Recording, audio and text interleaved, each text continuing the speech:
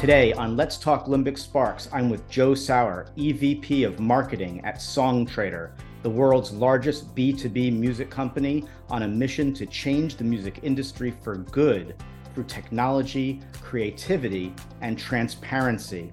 I'm Kevin Perlmutter, Chief Strategist and founder of Limbic Brand Evolution, a brand strategy and neuromarketing consultancy that taps into emotional insight to strengthen connections between brands and people. The limbic system part of our brain supports emotion, motivation, behavior, and memory. And I'm curious how my guests are creating what I call limbic sparks, which happen when emotional motivation meets brand desire. I love talking with brand leaders who are turning emotional insight into a competitive advantage to drive business growth for the brands that they serve. Joe, my good friend, thank you so much for joining me today, and let's talk Limbic Sparks. Let's do it. Joe, I am so psyched we are doing this today. How are you doing? I'm doing great. We have been friends and collaborators for many years, and I've had the pleasure of seeing your life and your career evolve in really incredible ways. What motivates you and fuels how you move forward?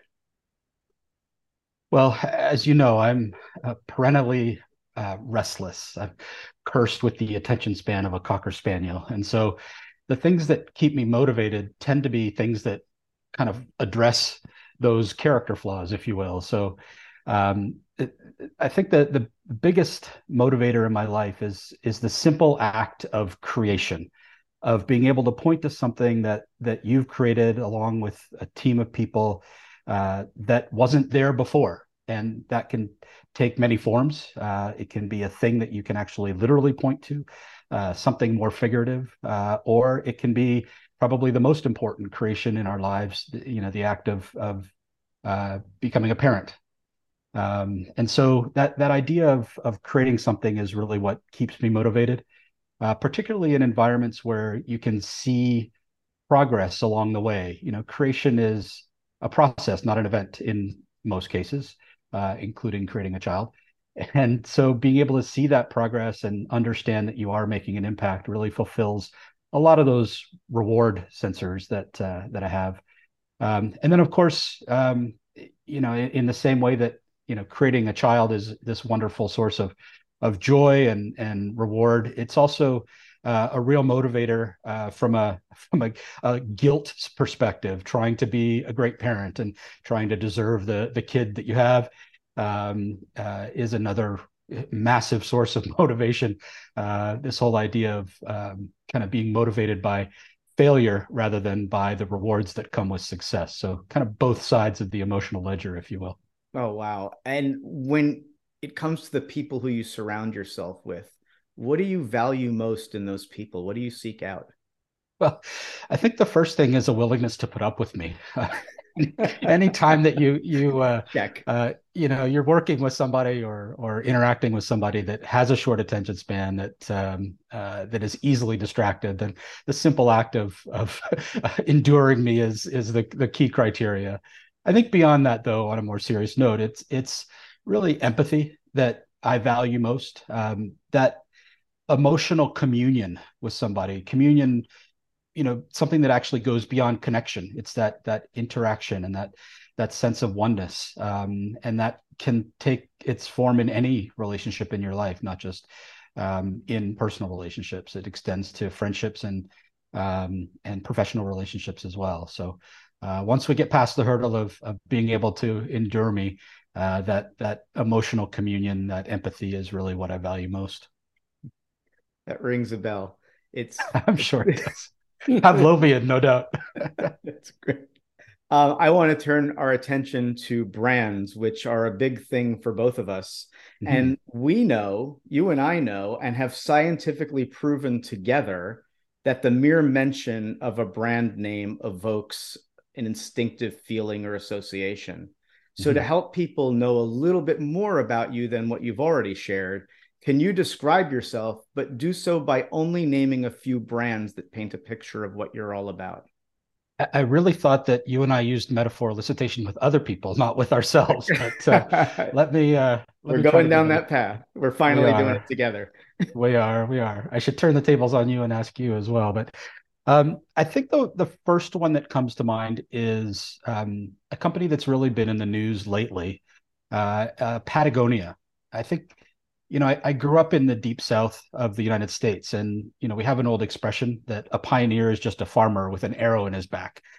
And the idea of Patagonia is really breaking that kind of trite metaphor. It's really a willingness of a founder and an executive team and a board of directors to take a risk to make a difference, right? Not just being in the wrong place at the wrong time or the right place at the right time, but literally putting everything you have on the line to try to make a difference in this case in the world. But again, it could be on any scale, a difference in another person's life, a difference in the marketplace, a difference to our understanding of what makes us human.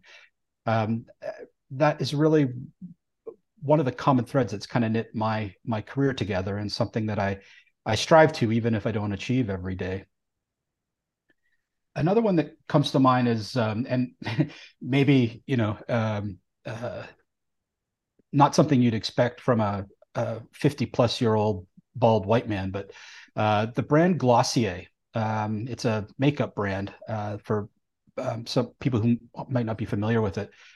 But they really have a very disciplined approach to creativity. It's not creativity for creative sake. I mentioned that whole act of creation and the magic that's involved in that. But I am not, even though I work for a music company, I'm not an unbounded creator. My creativity really does happen within the boundaries of process and discipline. And I think Glossier has been a brand that's really hit the market in a sensational way, but has continued to ensure that they have that disciplined approach to what they do, everything from product development to marketing to, their infrastructure and IT and everything. What they show outwardly to the marketplace is this minimalist packaging, this focused on natural beauty, natural looks over an over embellished type of look. And they're incredibly surgical with their marketing investments and the way that they manage their brand. They're a small brand. They can't afford, what other big beauty brands like, L'Oreal or Lancome or Estee Lauder can do. So they're forced to be more surgical, but they're very strategic about it. And I really admire that, and again aspire to have that combination of discipline and creativity that they show every day. And I guess the last one would be Zappos, the online shoe reseller. And interestingly, when you start to understand more about the company, they portray themselves as a service company that just happens to sell shoes. And it struck me that that's a really different way of identifying what your brand is all about. Um, I can't remember how long, about 20 years ago, I think, they actually embarked on a company-wide exercise to identify what their corporate values were, their core values. And they really were quite empowering and quite flexible about that whole process. And in addition to engaging all of the people who actually comprise the company, they ended up with a list of values that really speaks to a lot of people, and they go beyond the simple kind of trite overused values that you see on a lot of corporate mission statements. So some of the ones that really strike me are things like create fun and a little weirdness. Again, not have fun, create fun. Like that's a core value of the company. That's incredible. Similarly, they have one I think called embrace and drive change. Not just be open to change or accommodate change. It's actually drive it, like embrace it, make it part of who we are. Do more with less, be humble. The point is that these core values have stood the test of time. They were developed over, I think, over 20 years ago or around 20 years ago.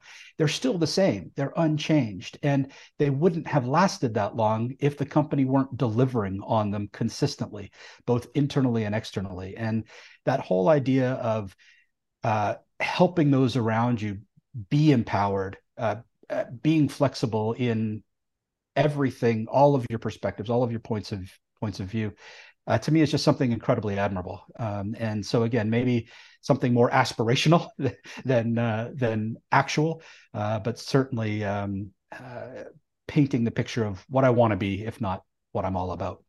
I love hearing from my guests what brands they say and then thinking about the picture that it paints. And this idea of these three brands, Patagonia, which is about exploration and doing good in society, Glossier, which is around precision in marketing and understanding things to the point of really just getting it right almost scientifically from a behavioral science perspective. And then Zappos in terms of having these inspirational brand ambitions that guide the company. It really, I believe, really tells a cool story of who you are that syncs with what I already know. So thank you for that. Definitely. When you think about it, that's actually really what drew me to Songtradr. You talked about Songtradr a little bit during the intro. And one of the phrases that you used was changing the music industry for good. And I loved the double entendre of that. Like we're changing it for good, meaning we're changing it permanently. There's no going back, right? We're combining technology, creativity, and science to change the industry, but we're also changing it for good, for beneficial outcomes, for the artists that we serve, for the brands that we partner with. We're really trying to have a social dimension to everything we do. And if you look at each of those three companies, they each have that same kind of thread running through them. They express it in different ways, that manifest itself in different ways, but it's something that they all share. And that's something that I'm really, really drawn to in those three brands, as well as one of the things that really drew me to Songtradr. It's so great when we can find places to work and spend our time that sync with our values. And I'm going to want to talk about Songtradr a bit, but before we go there, I'm curious about the common thread and the growing themes in your career progression. You've gone from consulting work at Deloitte to marketing and research at Vonage and behavioral science research at Sentient Decision Science, and now Songtradr. What's been that growing theme in your career progression? Well, I wasn't the cool kid in school, and maybe you didn't think I'd go that far back since you started with Deloitte, but I think what happens in childhood and adolescence really does shape our worldview to a certain extent. It's malleable in most people, but it's really what propels us at the early part of our career. And because I wasn't a cool kid, I ended up becoming this kind of relentless social observer.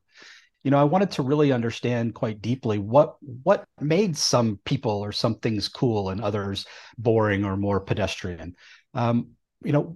When I looked at my own behavior, why was I willing to pay, this much or maybe this much more for, this particular product or service, but not the same for a competing product or service? Really wanting to understand why we behave the way we do as human beings. I've never met a puzzle that I didn't like. And to me, human behavior just felt like any other puzzle. Once you solve the puzzle, then you can use the power of that knowledge to really understand how to anticipate or predict a behavioral response. And where, the course of my career, the applications of that knowledge has changed from just trying to fit in and be cool as a teenager to now really trying to help brands and other types of organizations really leverage the ability to anticipate responses to different things that they might do in the marketplace. And so, although I would never call my career progression a deliberate one, I have kind of moved opportunistically.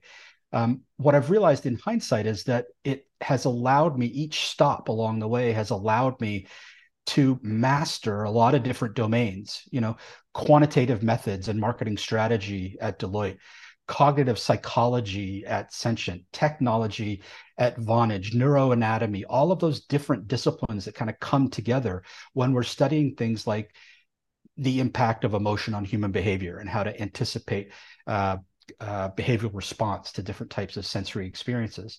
And so it's one of those great situations I find myself in where I look back and despite trials and tribulations along the way, I recognize the value of every stop along the way in kind of giving me the opportunity that I have now. And so that is really what's been the consistent theme throughout all that. I love hearing that, and it's so true. There are stops along the way, and this, despite the details of those, you take something with you and you carry it forward into something new, and it's incredible. It's incredible. Mm. And I want to talk about Songtradr now. So let's Sure. talk about your role at Songtradr and what makes what you're doing there so exciting. When I was at Sentient, we did a lot of work really isolating and quantifying the impact of emotion on consumer behaviors. And the emotional responses that we measured were really the product of different types of sensory input. From a mercantile perspective, that could be advertising or brand claims, product claims. It could be testing response on an emotional level to a new product concept or a new feature. It how human beings actually respond to brands. What is the impact of a brand on the way that we think, the way that we make decisions, the way we evaluate alternatives? And the focus at Sentient was really on the full array of sensory input, sight, taste, smell, sound, and so on. And I realized over time that what I really was the most interested in was the area of sound and music specifically. Not only is it an incredibly under-researched area, both scientifically as well as commercially, but it's one of the areas that brands and businesses have kind of left wanting. It's brands will spend millions of dollars over the years on building, developing, maintaining their visual identity, right? But they don't tend to spend the same amount of effort, energy, time, or money on their sonic identity, what their brands sound like, and just the opportunity to make a real difference in evolving our understanding of the impact sound has on our behaviors was really what drew me to Songtradr. And that's, in fact, what we're doing is understanding on a deeply subconscious level what impact sound and music have on consumer behavior, using projects or working on projects that range from the kinds of sounds that are deliberately introduced to an electric vehicle. So a real social dimension to that, trying to save lives, literally, right on through to healthcare type projects. Can we use different types of music in a post-operative hospital environment to speed or accelerate post-surgical recovery? So again, the use of music, not just to achieve commercial outcomes, how do I sell more of this particular product, but to also try to deliver socially beneficial outcomes. And those are really the projects that get me the most excited, that get me the most engaged. But generally speaking, it's just that idea that sound is under-researched and very much under-leveraged.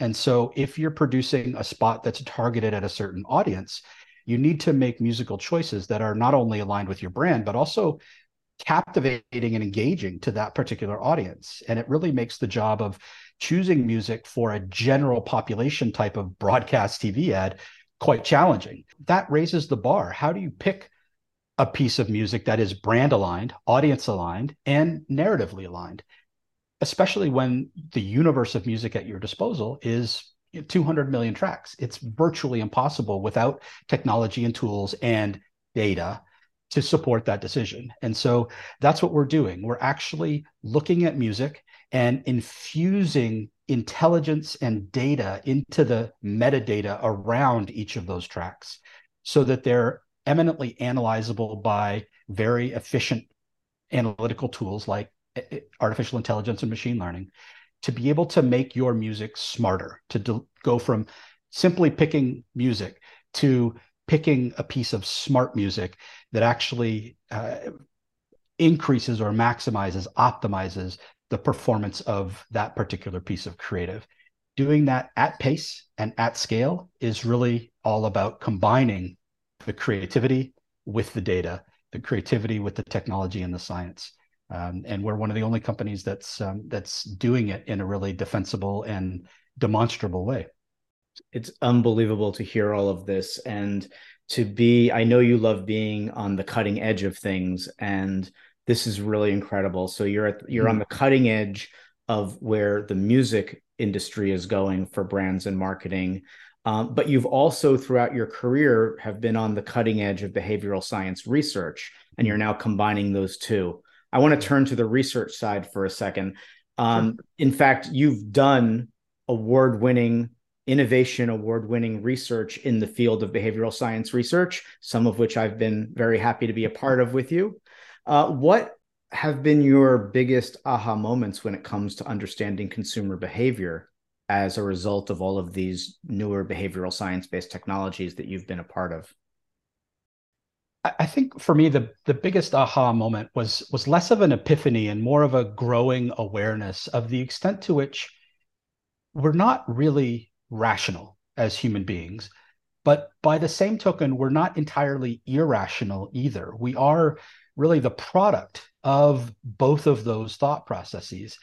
And so when we're trying to understand behavior, why we do the things we do, why we make the decisions we do, we really have to take both of those domains, both of those modes of thought into account. We can't swing the pendulum one way or the other. We can't use methods or rationales that are entirely focused on explicit or conscious influences over decision making. But by the same token, we can't do the same thing with our irrationality. So, we always in our field we see these estimates of 95% of decision making is irrational, and that's actually not scientifically defensible. That was a number thrown out by a consultant about 20 years ago that simply picked up and popularized. um, we Every decision is different. Every decision has a different blend of rational and irrational influences, and if we're really going to understand consumer behavior, understand why we make the decisions we do, you have to understand each decision in its context and really study rational drivers and irrational or emotional drivers separately, and then bring them together in a defensible way. And so, if we really want to have a more profound and accurate understanding of behavior, uh, understanding both of those domains is crucial. And unfortunately, those domains have been studied and analyzed as if they were the separate and single source of the truth. And in fact, they both contribute something. And so it's the melding or integration of those two domains that helps us truly understand behavior. And that was the growing understanding, the growing awareness Yeah. that underpins everything we know about behavior. So, as brand leaders try to sort through all of this information and sometimes misinformation about how the brain works and this blending of the irrational and the rational, what is it that they really need to be thinking of? What are the KPIs that they should be focused on? Because we have this flow toward brand equity building, and we have this flow toward performance marketing and ROI and short-term vanity metrics.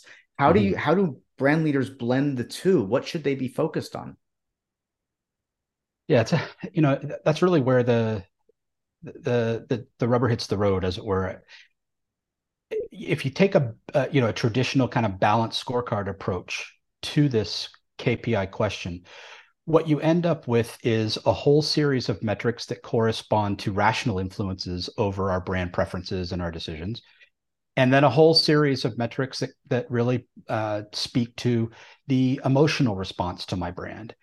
And the question from a managerial perspective is, how do I make decisions when those two things actually contradict each other? Human beings are this wonderful source of contradiction. We do things against our own good a lot. And so if I take that traditional multi KPI balanced approach that looks at rational metrics and looks at emotional metrics, I'm forced often to choose which I believe more, which one do I put more credence in.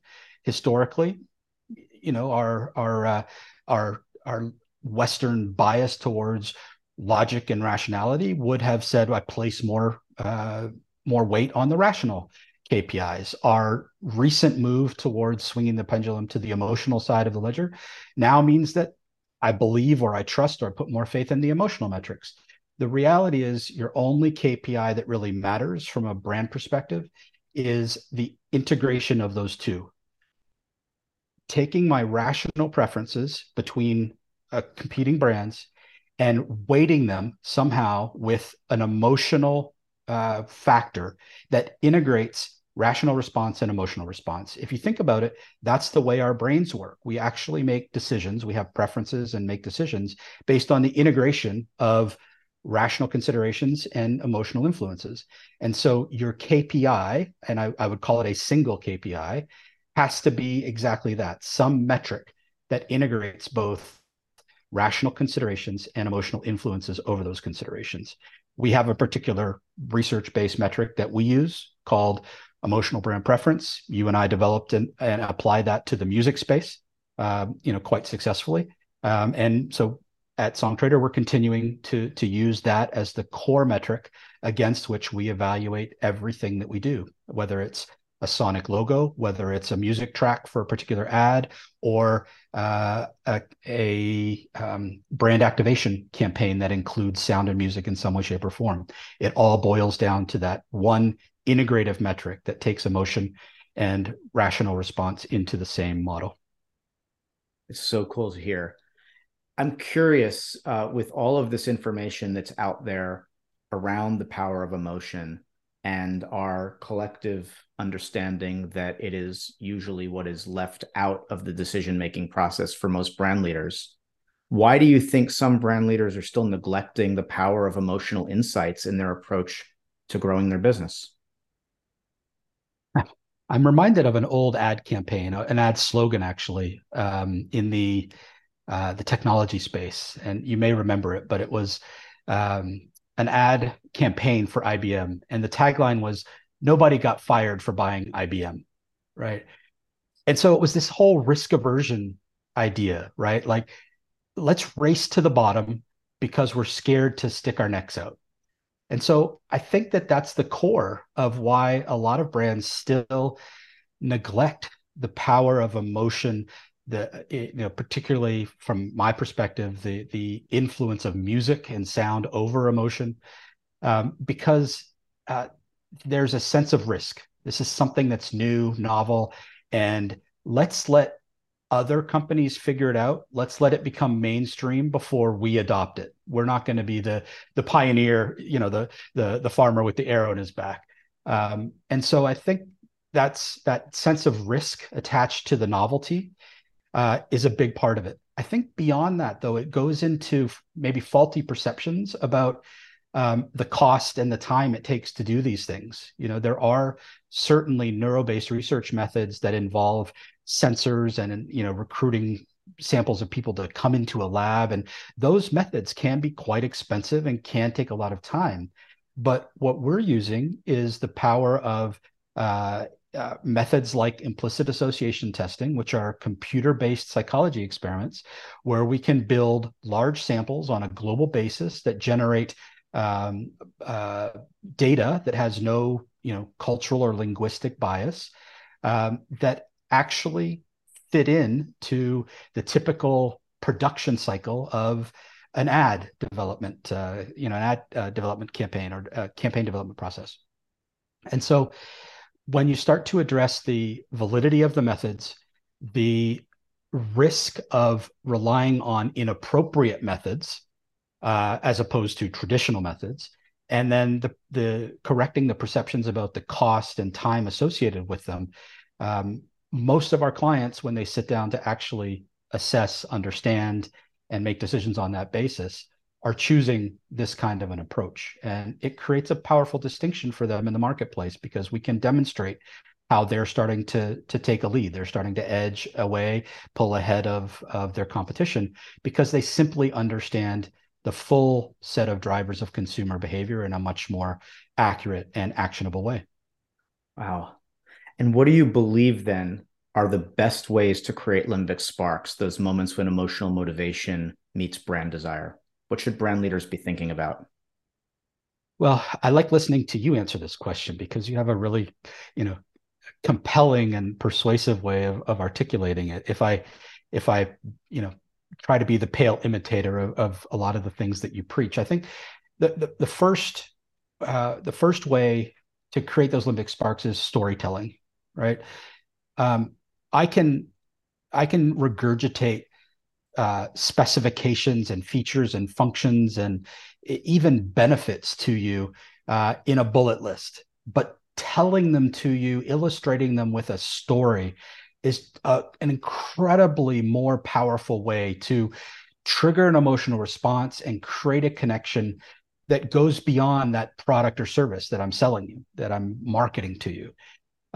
We know that memory, the formation of memory, so encoding in memory and then ease of recall of that memory is really optimized or maximized in periods of profound emotional experiences. This is why we can remember quite vividly where we were on 9/11 or the birth of a child or our wedding day. You know, these profoundly emotional events embed or encode those events, those time periods in our memories.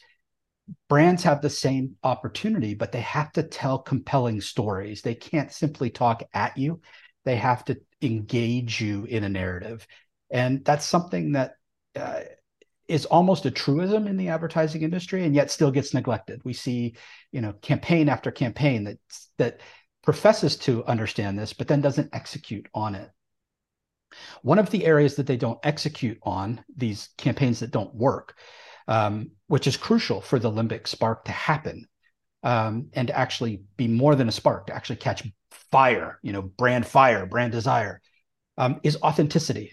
Um, Again, talking about generations, I don't think there's been a more cynical or skeptical generation than the ones that have come behind us, you know, whatever cohort you want to apply it to. But if you talk to teens and 20 somethings today, there is a real rejection of anything that doesn't sound completely authentic, even a hint of inauthenticity. It's almost like they can smell it a mile away. And so if you're going to be genuine, if you're going to be honest, or if you're going to be successful, you have to be genuine and honest. Your communications have to really truly represent the brand. And it's no coincidence that, you know, we see phenomena emerging in the last several years around things like greenwashing or pride washing or just tone deafness that really manifest in this inauthenticity that causes brands to really suffer and lose a lot of their equity in the marketplace. And then the final one for me is, you know, I am who I am, focused on sound and music. So I think, you know, we talk a lot about omni-channel marketing, but a lot of that omni-channel marketing is unisensory. It's still very visual. And so if you're going to create a spark, if you're going to achieve a level of profundity with the stories that you're telling, you have to engage more senses in your marketing than simply visual. And so, you know, the easiest additional sense to layer into your marketing is sound. It's tough to create an ad that tastes. It's tough to create an ad that smells in a certain way. But it's really easy to create an ad that has sound. In fact, you're probably already doing it today. And so, if you really want to move from creating a spark to catching brand desire, brand fire, um, you have to use multi-sensory marketing in your omni-channel campaigns. It's not just about reach of your campaign and consistency across channels. It's about leveraging every single element of a sensory response to your stories.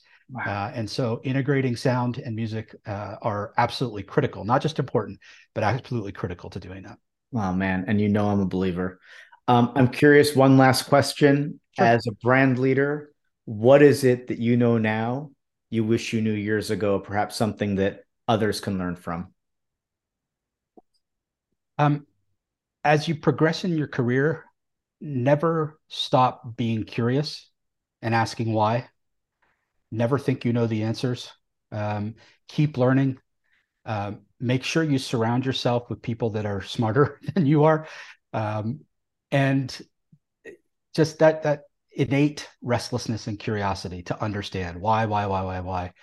The minute you think you have something figured out, something's going to happen to change it, and you're back to square one. And so the only skill you have that will help you move from company to company, industry to industry, job to job, situation to situation, is that curiosity and that humility to keep learning. There was a time in my career when I kind of turned that off. I felt like I'd progressed to the level of expert, so I was supposed to say and do and direct. In reality, what I needed to have been doing at those points was actually double down on the curiosity, double down on the why, and continue that learning process. And so I hope that's a hard won lesson for me that any of your listeners can benefit from. Oh man, I'm sure they will. And Joe, this has been such an incredible conversation. Thank you so much for joining me today on Let's Talk Limbic Sparks. Well, Kevin, I have to say, I think you're up to like 25 or 26 now. You're And 26. 26. So after I overcame the disappointment of not being, in the top five, I figured I would just be well served to be patient and wait my turn. So it's been an absolute privilege and an honor to join you. And as always, we could fill any amount of time that we have. So I hope in some way, shape, or form this has been beneficial for anyone else that's listening in to us ramble on. I know it has been. Thank you, Joe, so much. My pleasure. For more, go to limbicsparks.com.